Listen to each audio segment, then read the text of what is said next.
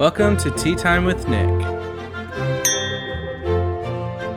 Today's episode is sponsored by me, Nick G.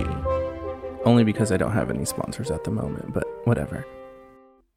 Hello, thank you for listening. I just want to say the cup of tea is full, y'all. I just have so much to talk about, so let's just dive in. First, I want to dive into some news that shocked us all Monday morning. The iconic Olivia Newton-John has passed away at the age of 73.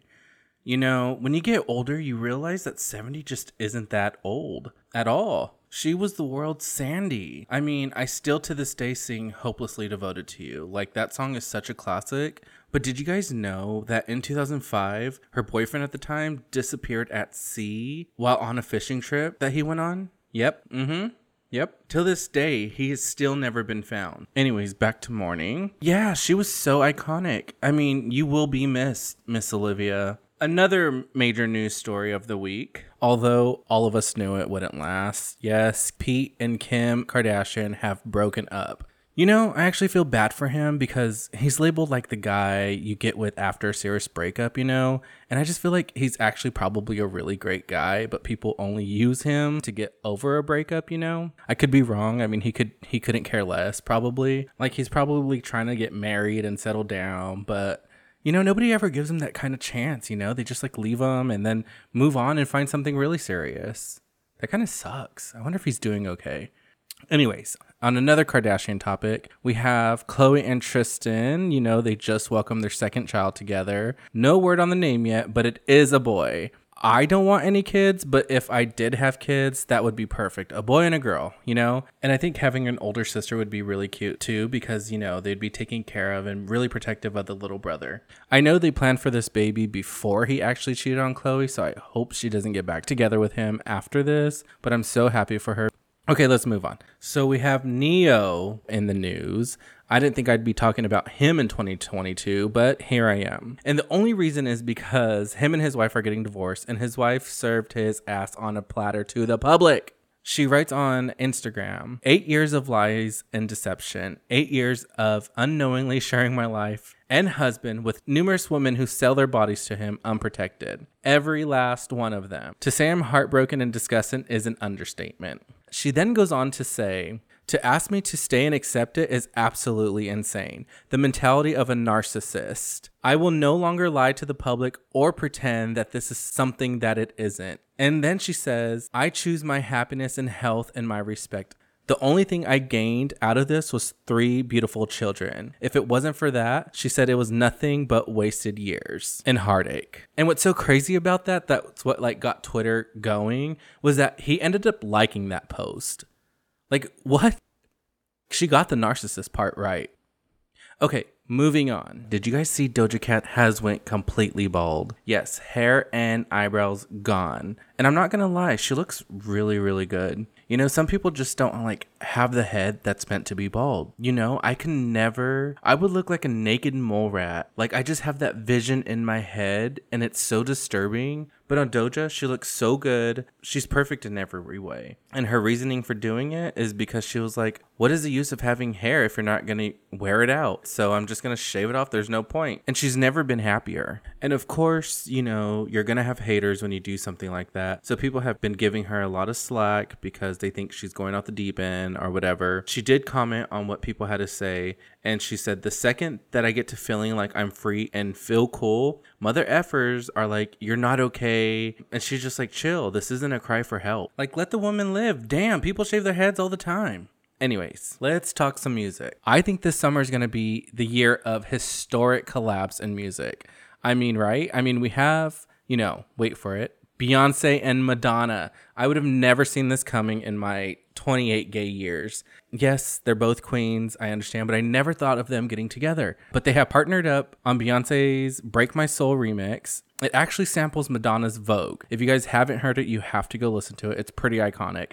And then, you know, later this month, I know I'm getting so excited talking about this. The streets are saying the 12th or the 19th. I think the 19th is coming out. We have, I'm so excited, Britney Spears and Elton John. Like, I can't believe it has been 6 years since Britney Spears has released anything. Of course, she has to do all her healing and such because, her torturous conservatorship that they put her in. So it's a long journey ahead of healing, but she's finally coming out with something. Her memoir is also done, but get this. There's a paper shortage for it because, yes, they expect to sell so many copies, which is actually really accurate because my gay ass don't read. I bet you that I will read that all in one night. I guarantee it. I just know. But aside from her book, oh my God, I was in shock reading this. Kevin Federline, who hasn't worked in 15 years, did an interview with Daily Mail stating that their sons have decided not to see Britney Spears, and they haven't for the past 2 months, and that they were the ones who decided not to attend her wedding. He pretty much alluded the reason was because, Britney Spears posts her quote unquote nude selfies on social media. And,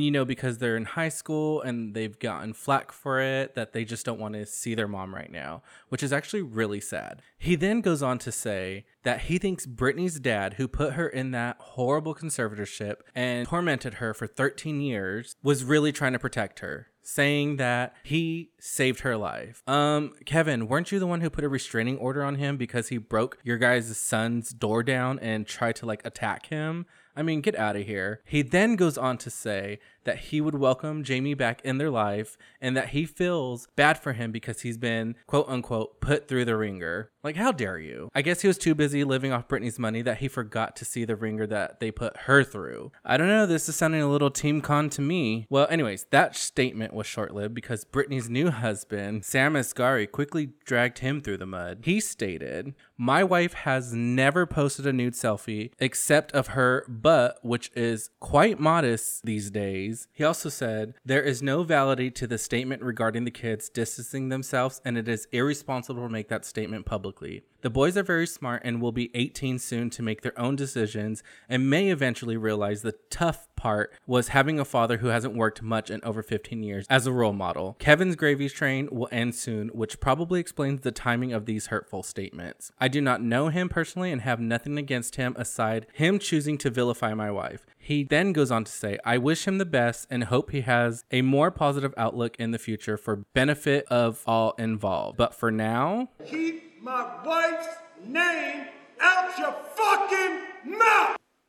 We call that a moment. Then, something I wasn't expecting, Britney Spears then goes on to post a story on Instagram, which, Britney's always quiet, she's silent, she never speaks out really, but after the conservatorship ended, I feel like she wants people to hear her truth. She says, "It saddens me to hear that my ex-husband has decided to discuss the relationship between me and my children. As we all know, raising teenage boys is never easy for anyone. It concerns me the fact that the reason is based on my Instagram." She then goes on to say, "It was long before Instagram I gave them everything. Only one word. Hurtful. I'll say it. My mother told me you should give them to their dad. I'm sharing this because I can. Have a good day, folks." Go on, Miss Britney Jean. Speak your truth. You deserve it, girl. Also, post your nude selfies. They're not even nudes, but you have the banging body to do so, so go ahead and do it while you can. Kevin's just jealous. He's looking like a beluga whale. I can't believe all this is airing out in social media.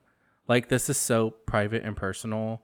I feel so bad for her. I swear, guys, this news this week has been so juicy. I couldn't even wait to tell you guys. I am in shock of everything. It's still too much to process. Who is Kevin to even say anything? I thought Britney Spears would have been saved best for last. This is about to get real deep. This is insane.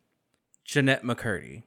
I don't know if you guys know her, but she was a child actor on Nickelodeon. You might remember her on iCarly or Sam and Cat. She played Sam on both shows. Well, if you don't know, she has a new book coming out titled "I'm Glad My Mom Died." It's coming out this week. I know. If you don't know, you're thinking, wow, this is a really harsh title. Not for me to say. She has her reasons, and she's openly said those reasons. And I'm going to tell you a little bit of them. And once I do, judge for yourself.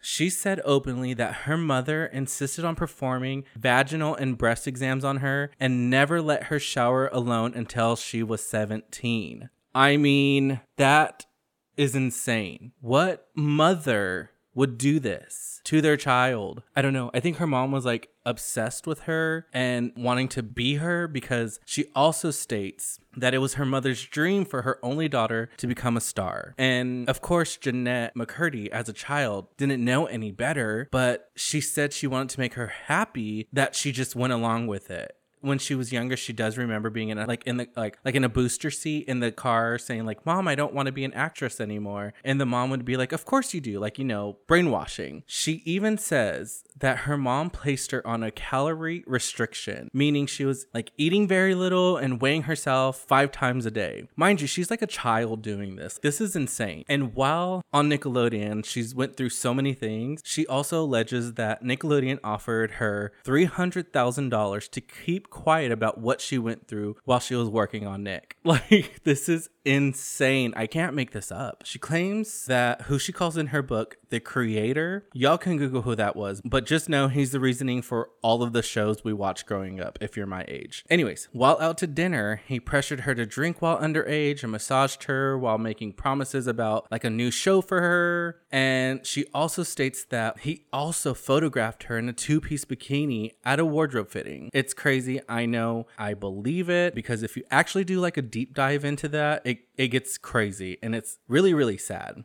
It just makes me think, what other child stars were victims of his? Around that time, Amanda Bynes, right? People are really sick. It's crazy. Whew. Y'all, that was a lot to take in, even for me. But that's all I have for this week, because I'm still wrapping my mind around half of it. So don't forget, if you like this podcast, leave me 5 stars. Don't forget to follow me, Nick G with 2 eyes on Instagram and NickG_ on Twitter. Also, share this episode with a friend and share on social media and tag me. So until next time.